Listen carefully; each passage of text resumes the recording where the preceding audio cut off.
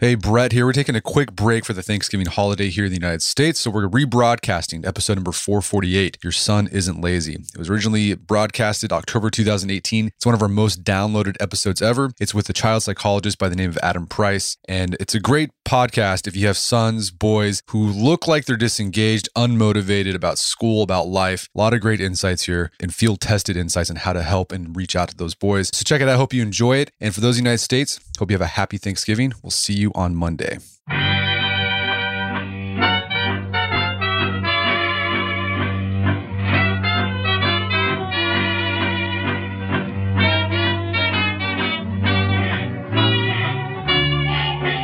Brett McKay here, and welcome to another edition of the Art of Manliness podcast. Do you have a teenage boy who struggles in school, or do you have a younger son who you can imagine struggling in school as he gets older? He may otherwise be a capable young man, but seems apathetic and unmotivated to the point you think he's not excelling simply because he's lazy. My guest today says that's the wrong conclusion to draw and one that leads to the wrong parenting approach to addressing it. His name is Adam Price, and he's a child psychologist and the author of the book, He's Not Lazy, Empowering Your Son to Believe in Himself. Today on the show, Dr. Price argues that the real reason many young men are unmotivated is not that they don't care about succeeding, but that they feel too much pressure to do so and are scared of failing. We discuss why nagging and overparenting simply exacerbates the issue and how stepping back and giving boys more autonomy can help them become more self-directed and find their footing. After the show's over, check out the show notes at aom.is/notlazy.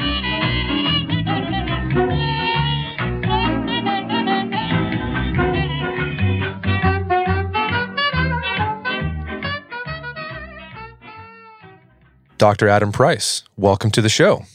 Hey, thanks for having me. So you're a clinical psychologist who specializes in children and teenagers. And because of your work, you've encountered a lot of high school boys who, they don't have serious mental issues. They don't, no severe depression, no severe learning disabilities, yet they just appear apathetic towards school and life. So can you kind of give us a composite description of this type of boy who no big, depressive issues, but they just are unmotivated? Yeah, and Brett, I think it's good that you're making that distinction because, depression looks different. Depression certainly has a feeling of apathy and lack of interest in things. We have a big word for it in psychiatry, which is anhedonia, which means losing interest. But that's different than just not having motivation for specific things. And, I would, though, include ADHD in this. We don't think about that as a learning disability, but I think it could be considered that. And so actually some of my interest in this area of motivation in teenage boys came from working with and evaluating a lot of boys with ADHD. So my thoughts, my thinking in the book is for parents of boys who do and don't have ADHD, but I would just throw that in there. And so what I see over and over again are boys who on the outside look like they're impervious to academic pressure. They really look like they don't care. They make time for video games. They may make time for sports or their friends. But when it comes to school, they seem to find a way of flying under the radar of serious trouble. Yet their parents are really worried about them. They're thinking about their future. And what I've learned over time is that underneath, these boys really are responding to a pressure they feel they can't handle. And so in the face of this pressure, what they do rather than face the competition is they decide to opt out altogether. And they say things like school really is important. I'm not going to be one of those nerds who studies all the time. I'm going to do fine. There's a lot of avoidance and denial that you see. The denial is everything's fine. It's going to work out. Avoidance seems to be the go-to defense for teenage boys, which is I just won't think about it. I just won't deal with it. I'll do something that's more satisfying and pleasurable to me.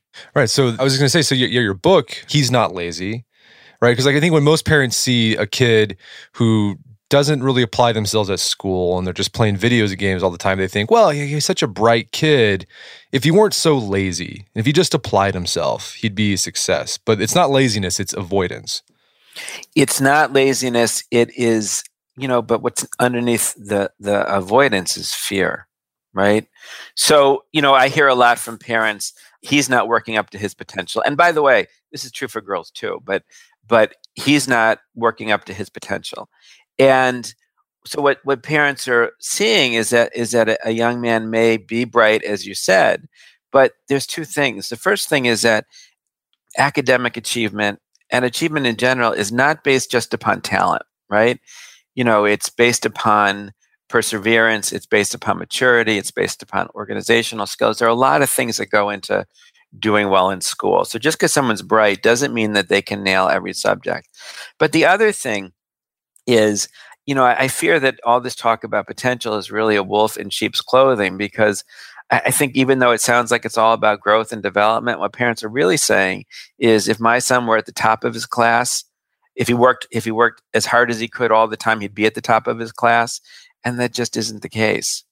When I was a boy, my mom came home from a parent-teacher conference in fourth grade, and she said to me, "Your teacher said two things about you. One is you're not paying attention enough in school. You're talking too much to your neighbors," which really is a 1970s way of diagnosing ADHD.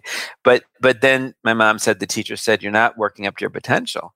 And I thought she was saying I wasn't smart enough, And I've given this a lot of thought, because I think, well, listeners, have you achieved your potential today? Have I achieved my potential? I hope not.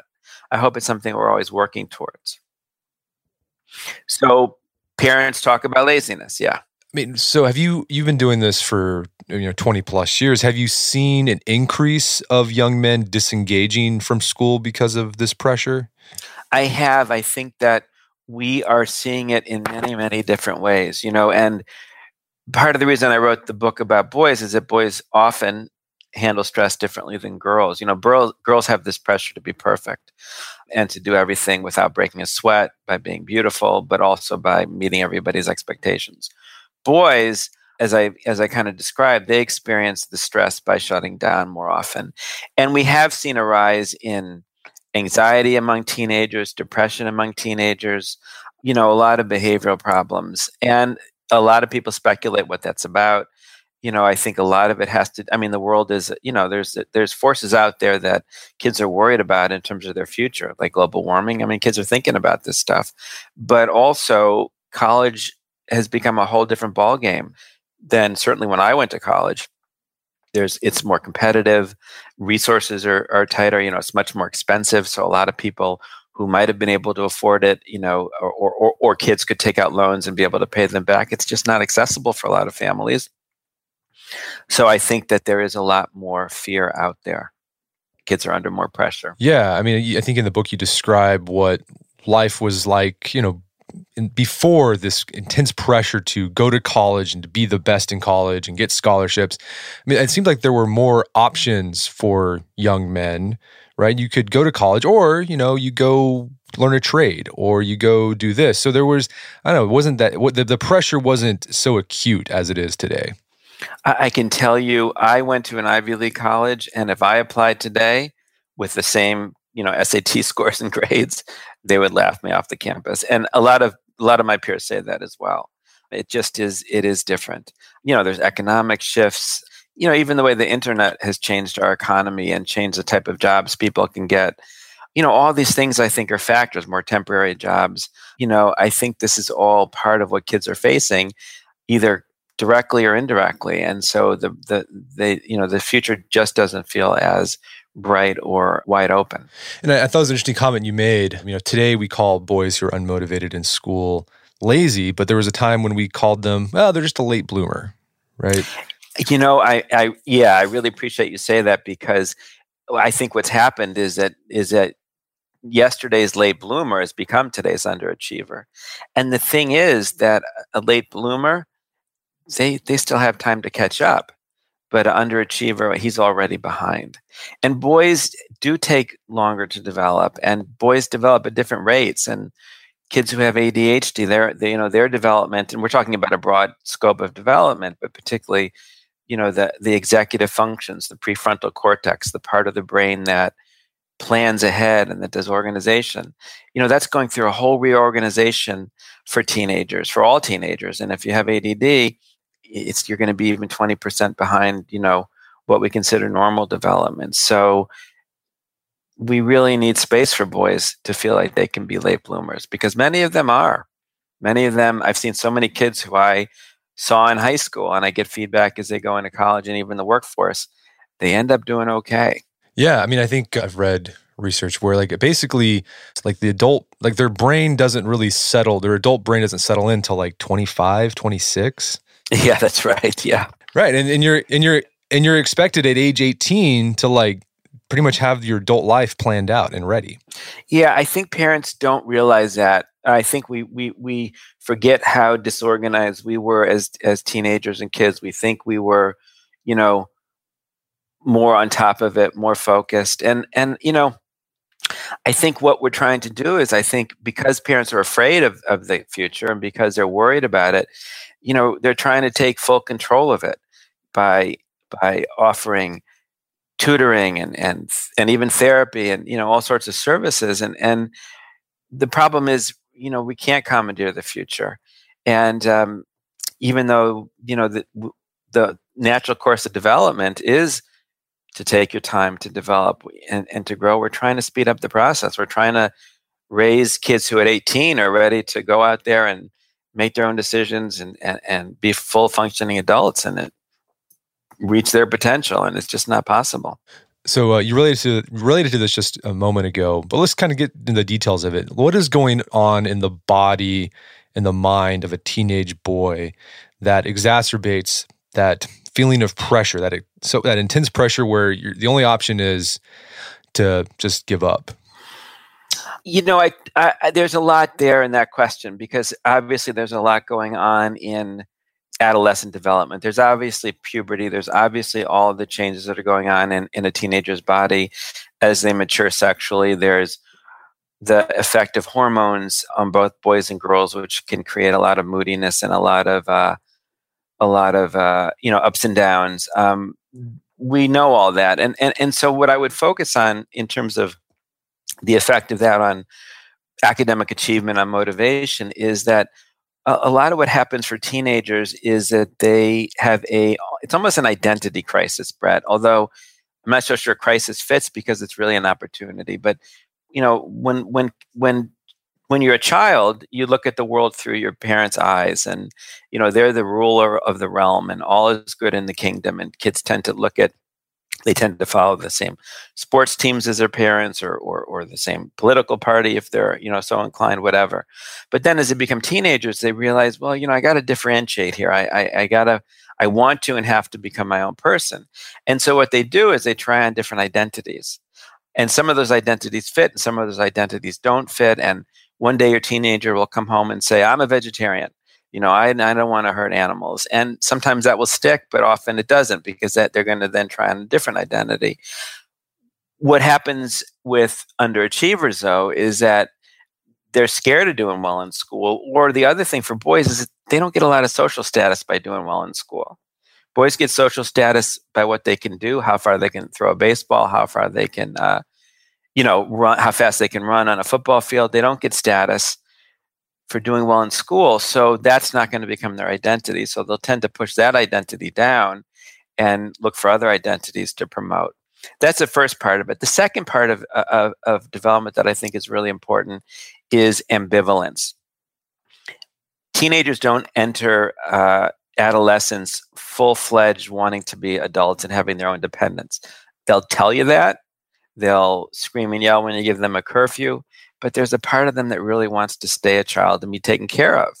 And so you'll see them, parents will see them acting like babies at home, expecting to be waited on, expected to be, or wanting to be taken care of in that way, and then pushing back and saying, no, I can make my own decisions. I'm my own person. So, I call adolescence the bridge of ambivalence.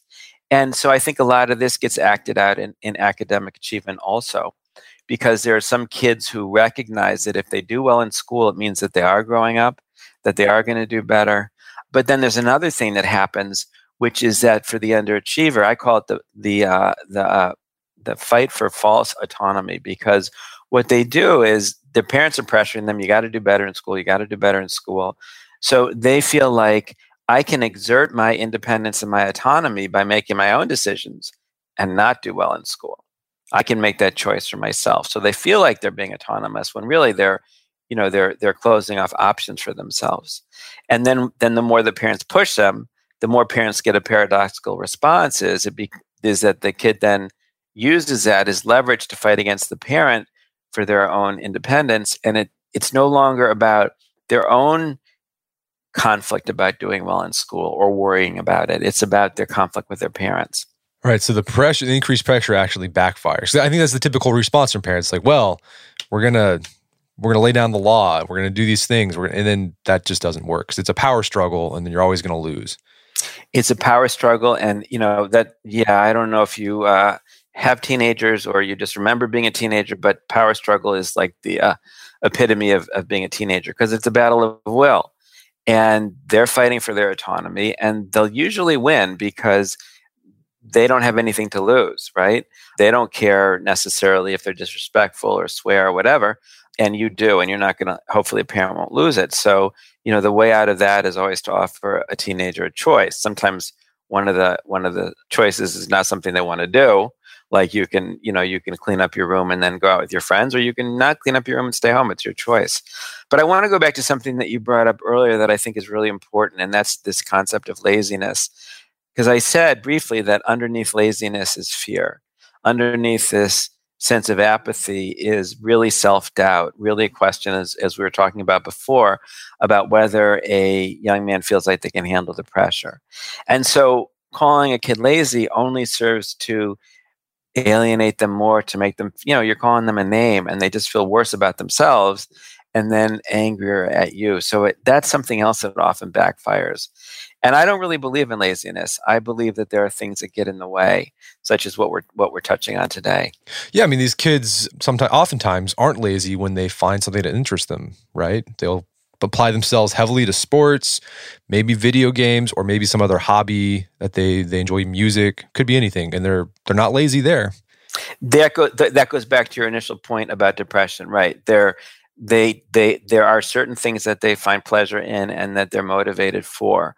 Not in every kid. And it's also funny because I hear parents say a lot, I want my teenager or even my child to find a passion. A neighbor of mine once came up to me and said, should I push my daughter who was 8 years old at swimming? And I said, I don't know, maybe if she wants to, but I wouldn't, throw her into the pool. And he said, but don't I have a responsibility because she's talented?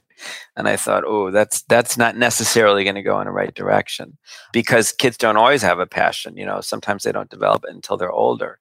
The flip side of that, though, is I've also seen kids who have an incredible passion and have developed a business for themselves. One young man I worked with was failing out of school, but making all this money being a DJ, and he had a whole film production company. I really wasn't, he needed to graduate from college, but I wasn't too worried about him being successful, because a lot of the people that, become superstars in certain fields, they started when they were young. So, there's always a balance. Yeah, I mean, I think that's a good point of how parenting has changed. Because you mentioned the kid who, in high school started the successful DJ company. I would say maybe 70 years ago, if that was the case, and he dropped out of high school, the parents would be like, well, okay, that's fine as long as you're making money. Because I remember reading, read the biographies of these people from the early 20th century, late 19th century. And you have these 14-year-old kids who they drop out of school and they go off on an adventure or do something, and the parents are like, oh, okay. I mean, I think there's Jack London would when he was a teenager, just leave. And he would be gone for months and not tell anyone where he went. And then he'd come back and, oh, hey, Jack, how's it going? And not a big deal. If that happened today, it would be pandemonium. Yeah.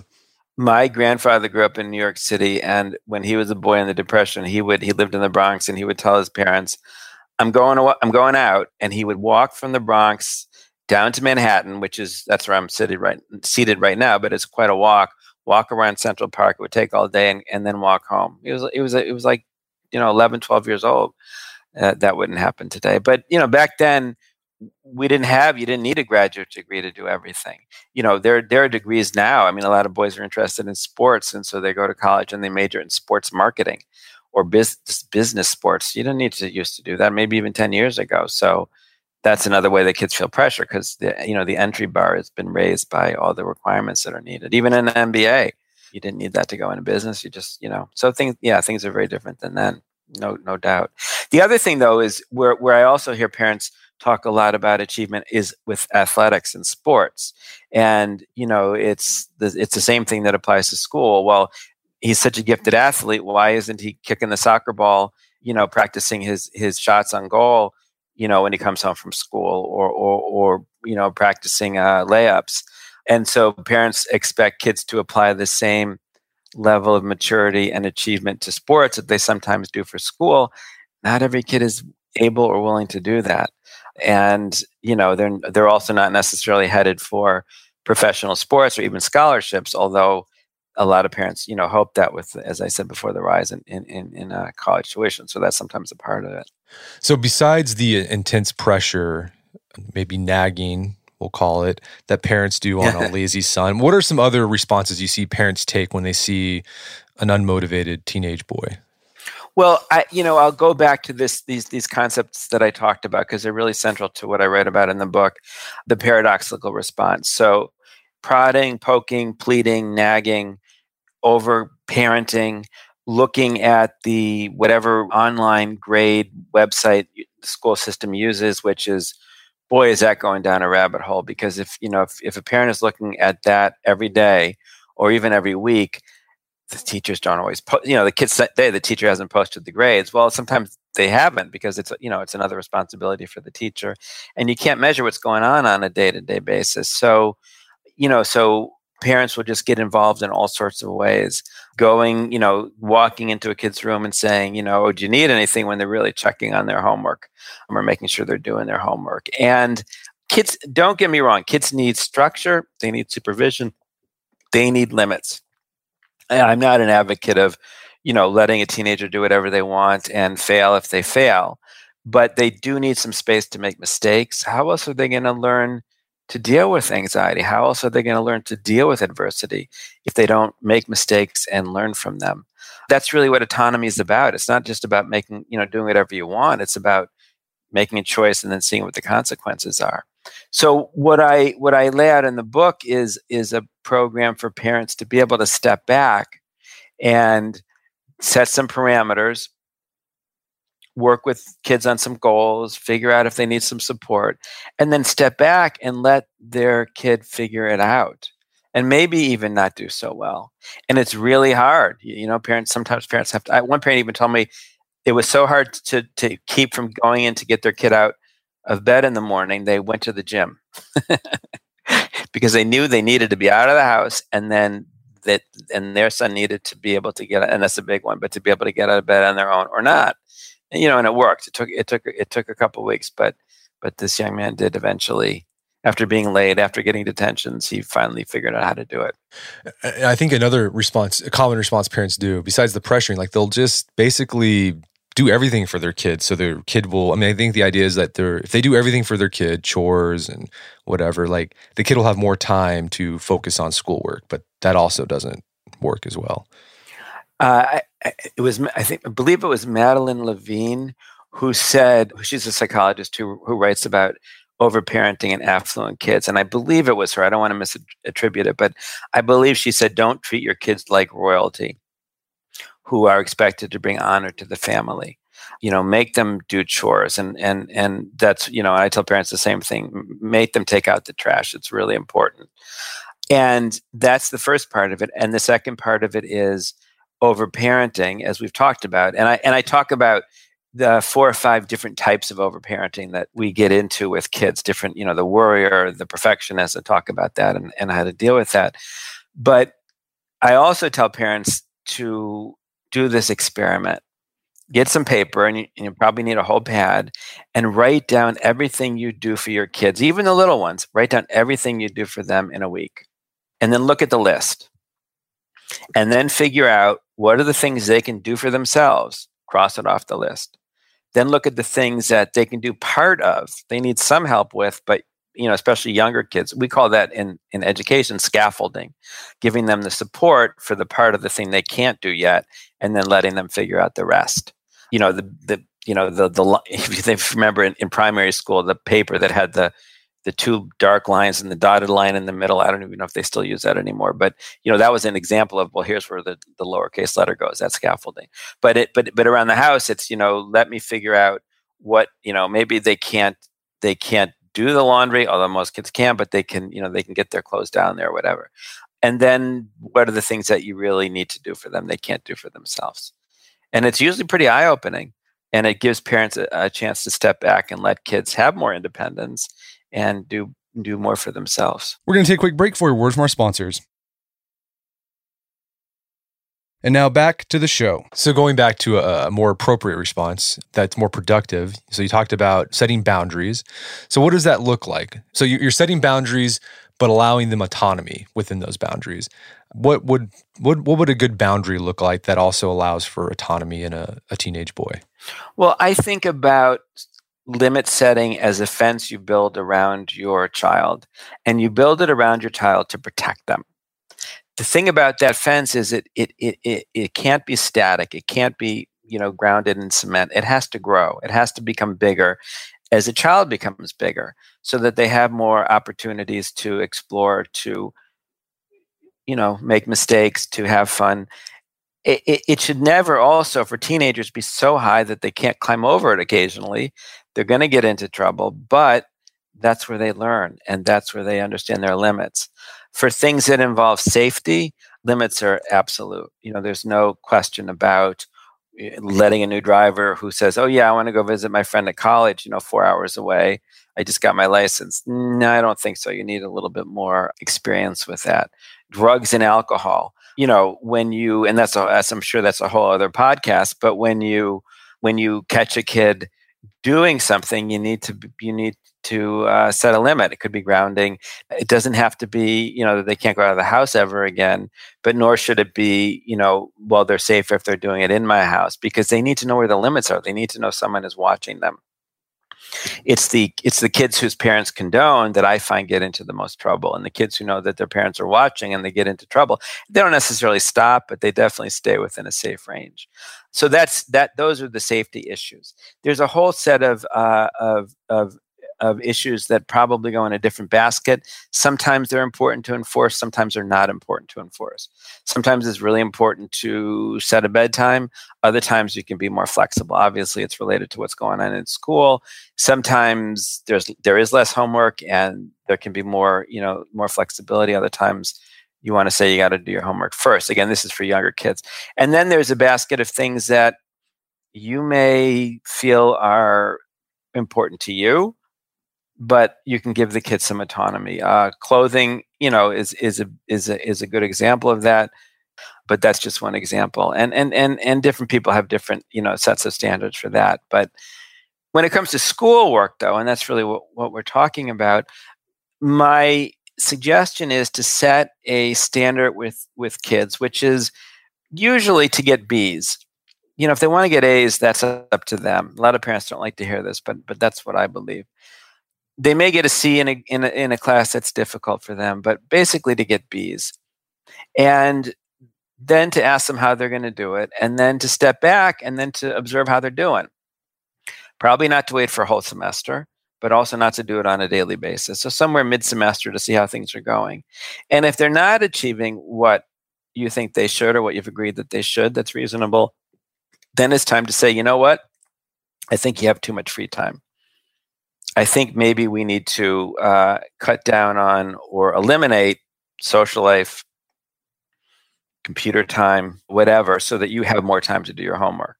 If a kid has social issues, you don't necessarily want to take that away, but there are plenty of other things too.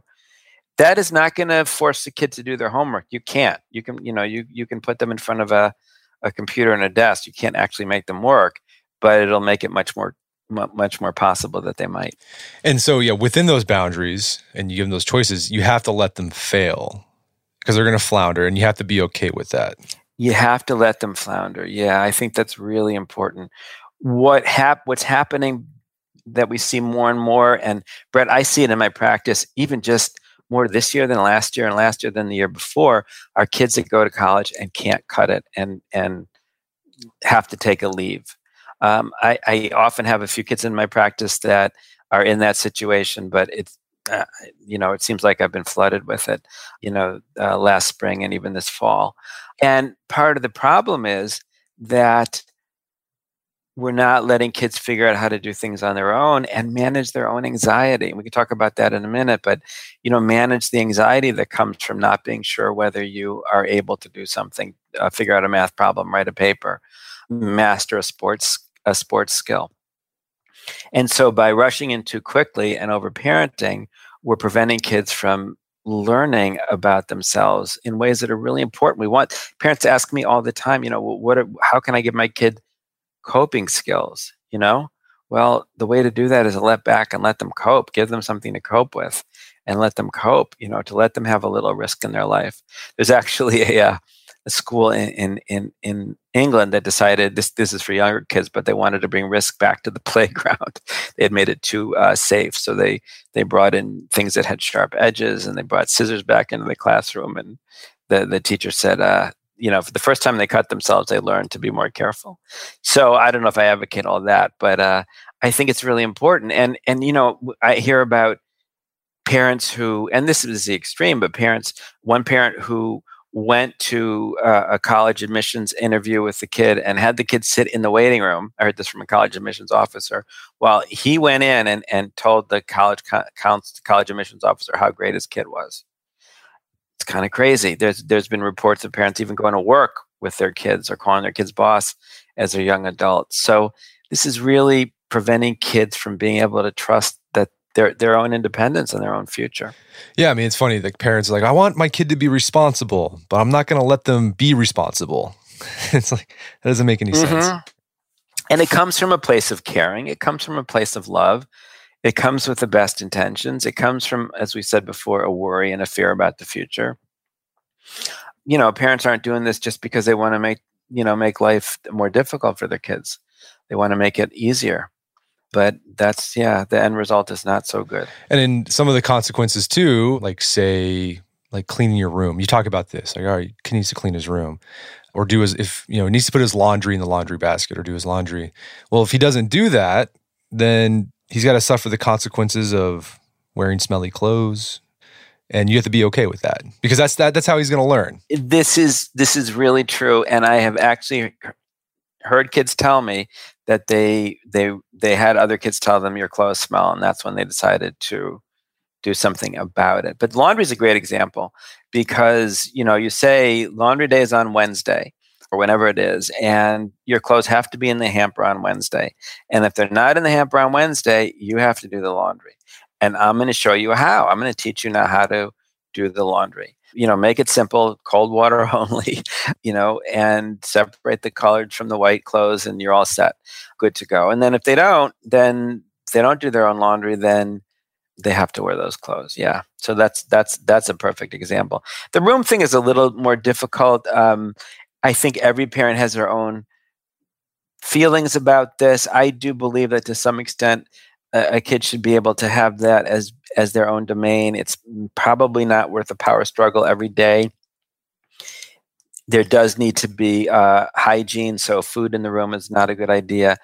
It could be every once a week. The room needs to be, picked up and cleaned so that it can be vacuumed and dusted. But that's once a week or whatever. It doesn't have to be every day. That's how I feel about that. Different parents feel differently, though. Yeah, here's an example of my own life. After reading your book, I was like, I want to put this stuff into practice. I have a son, he's 8, right? So he's not a teenager yet, but I want to inculcate this sense of responsibility in him. And last week, he gets like homework every night. It's like a worksheet, takes like 5 minutes, and it goes in a folder. And we were driving him to school, and he realized he forgot his folder. And he's like, Dad, you got to go get my folder and bring it to me. And I'm like, sorry, man. Like, it's not my job. And he was just like, oh no, it's like the end of the world. But yeah, the consequence was he had to miss like 10 minutes of recess so he could do his worksheet. But ever since then, I didn't go get his folder. Ever since then, the kid's been on top of it. Like at night, he has everything packed and ready to go. Haven't had to worry about it since then. So it works. That's a great example. And, you already did some scaffolding by giving him that notebook to put his homework in, right? You gave him that. You organized that for him. But Brett, was that easy for you, or was it a little bit hard to do that? Know that he was gonna. It was pretty. It was pretty easy. I don't know. I didn't have a problem. It was easy for you. Yeah. I was just like, it's just 10 minutes of recess. You're gonna be okay. Good. Well, that's good, and that's a good attitude. But a lot of parents really have trouble seeing their kids suffer and be uncomfortable, and that's part of the root of this. Yeah, I read an article. It's not we're seeing not just helicopter parenting; it's lawnmower parenting, and it's because the parents mow over all the obstacles that come up for their kids. Yeah, I've seen that too.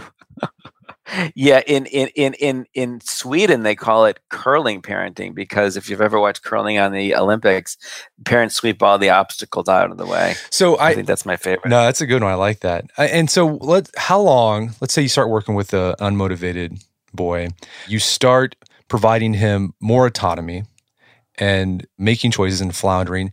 Like, how long does it typically take? I'm sure it's different for every boy, but how long do you start seeing a change where you start seeing them taking on more responsibility and getting more motivated about, say, schoolwork? I have yet to be asked that question, and I'm really glad that you did, because you asked me, because it takes a while. Sometimes it can take 3 years of high school for some kids. Remember, those are the late bloomers. That young man may not go to the college that, if he's college bound and college is an option, he may not go to the college that his parents dreamed of sending him to. He may not go to the college that he wanted to go to. He may not even go to the college that his friends are going to. But the thing is, first of all, he will probably go to a college that will be the best fit for him. He probably will be a kind of kid who needs to be a big fish in a little pond, and that's where he will blossom and grow. And the other thing is that, with the competition in colleges, these institutions, they all offer such amazing things. I mean, it's unbelievable. It doesn't have to have the stamp of Harvard to be a phenomenal institution. So sometimes it takes that long. It depends on the kid. It usually takes a while. What I see in my practice, and as a therapist, I have different ways of talking about these things with kids that parents don't necessarily have because of their parents. And my approach is always to try to help the teenager figure out what's in it for them. To separate it out from their parents' need. This is a little bit different, but it's an example. I saw a teenager who started in therapy not too long ago, and his parents forced him to come to the first session, and he was really unhappy about it, but he came. And so about midway through, I said, or actually at the end, I said, you seem to have talked a lot today. Why don't you come back next week and come back for you, not for your parents, and then see how therapy is. And, he really likes being in therapy now. But that's an example from a little bit of a different arena that comes to mind about looking into the teenager and seeing how they can get more engaged. It's frustrating for me sometimes because, I feel like I'm being paid to do this. I need to produce results. And sometimes it takes longer than I wanted to. But what I do notice is along the way, the young man in therapy, or the young woman too, is getting more confident. They're fighting less with their parents. There are signs that they're finding school a little more interesting, and they're happier. So I can kind of monitor things along the way that lead to, improvement in school. I once gave a young man a challenge. I said, I want you to turn in your homework every day for this marking period. I don't care if it's incomplete. Maybe sometimes it'll just have your name on it. Maybe sometimes it'll be perfect. I want you to commit to turning in your assignments every day, which he did. He turned in his assignments every single day. And that was what turned things around for him. He's actually now a teacher. He got a graduate degree in teaching. Wow.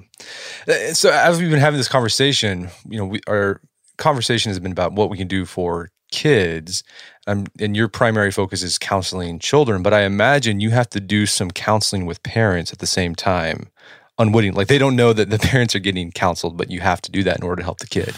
Yeah, I do. And I work with adults too in my practice. And so sometimes I'm coaching parents. Sometimes parents come to see me about, how, and that's really touching when a parent is willing to get into therapy themselves to figure out how to help and improve their relationship with their kid.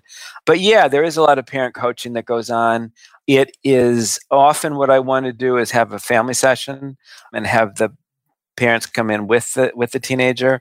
99% of the time, the teenager does not want to do that and refuses, but would be fine with me talking to the parent.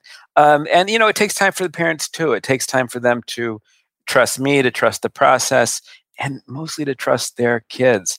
And what I say to parents is parenting isn't a skill, it's a relationship. It's not a skill, it's a relationship. And if you trust the relationship, things are going to work out in the end. And I think that that's very reassuring for parents. They usually often get the message to back off, but it's sometimes harder to put into place. And then there's also work that I do with kids in terms of being better advocates for themselves, being respectful, but stating their needs with their parents when parents are too demanding. And that's also really important for kids because it gives them a voice. I often prepare the parents first, and I don't, I'm not trying to incite riots here. And I have to be respectful of every family's values. But nonetheless, it's really important to be able to have kids and parents talk to each other and have that dialogue. Right, 'cause I imagine, a lot of the problem, the issues with the parents putting pressure on their kids is the parents feel like their identity and their worth is tied up in how their kids do in school. And if they're failing at school, it means they failed as a parent. And not necessarily, right? That's very insightful. If you ever get tired of being a podcast host, you can become a therapist because that's very insightful. And I think it's true. I think that we put everything into our kids. It's the most powerful relationship there is. It's different than a relationship with your spouse. It's different than a relationship with your parents. Parents hope that their kids are going to have a different life than they had, that make different, and not make the same mistakes than they made. And, I often tell parents, you can't shortcut that. They need to learn. They need to they need to have some pain, as I said before. So it's really hard. And some parents over-identify with their kids. I have an exercise in my book about that because sometimes parents feel like it's their problem. They see their kid go through something and they think, well, I went through that. It must be the same. Jimmy must be having the same reaction I had when I was cut from the team or whatever. And it's not always the case. So there's also space that needs to be given.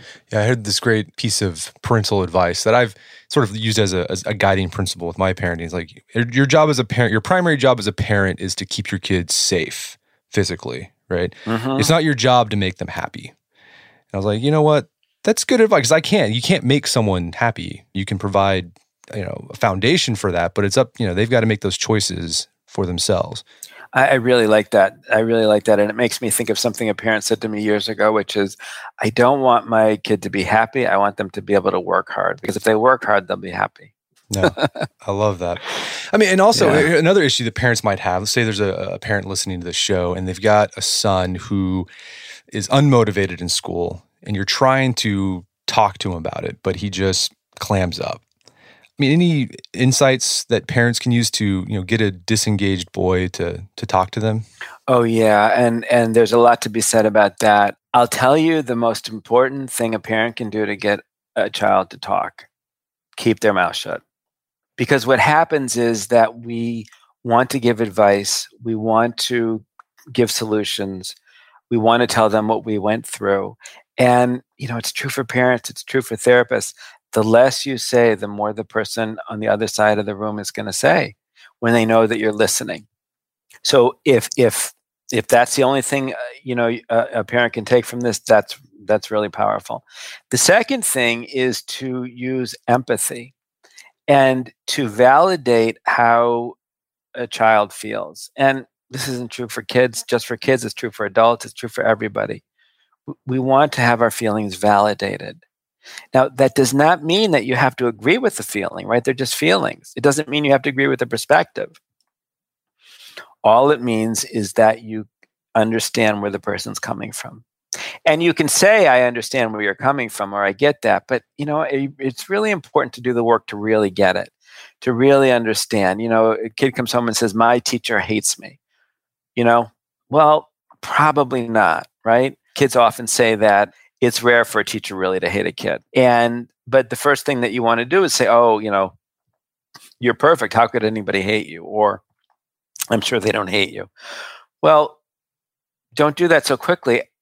Try to get their perspective. But how do you get their perspective? by asking questions. So rather than first listen, but also ask questions and try to ask questions that get at what they're feeling. Now, process is going to take some time because the teenager is going to have to trust that you really are interested in listening and understanding. Not trust that you love them, not trust that you're taking care of them, but trust that their opinion counts, because that's really so important for teenagers to feel, as we were talking about before, with identity and autonomy and transitioning to adulthood. And they sometimes have some wacky ideas and they think they figured everything out. I love this quote. It's Mark Twain who said, my father didn't, when I was 16, my father didn't know anything. He didn't understand how the world worked. I'm amazed at how smart he got by the time I turned 23. So that's kind of how they look at things. But I think that listening, asking questions, validating feelings, getting them to talk more is really important. And if they're really clamming up, you can say, well, we'll talk about this later, but we really need to talk about it. So I want you to think about this, and I will set some ground rules. And the ground rules are, I'm not going to judge you. I'm not going to give you advice. I just want to hear it from you. And sometimes the parent just has to listen and say, great, I'm glad we had this conversation. There's a joke. I just got off the phone with my mother. She had a very good conversation. You want to try to flip that and have that with your kid too. Sometimes you just have to listen and let it be that, and then eventually you'll be able to talk more. Well, Dr. Price, is there some place people can go to learn more about the book and your work? Yeah, absolutely. They can go to he'snotlazy.com. They can, or go to my website. I have a blog on Psychology Today called The Unmotivated Teen. The book just came. It's obviously available, at quality bookstores and on Amazon and Barnes & Noble. And it just came out in the audio version last Friday. So I'm really excited about that. Well, fantastic. Dr. Adam Price, thanks for coming on. This has been a great conversation. It's been a real pleasure. Thank you for having me. My guest today was Dr. Adam Price. He's the author of the book, He's Not Lazy. It's available on Amazon.com. You can find out more information about his work and his book at he'snotlazy.com. Also, check out our show notes at aom.is/notlazy, where you can find links to resources where you can delve deeper into this topic.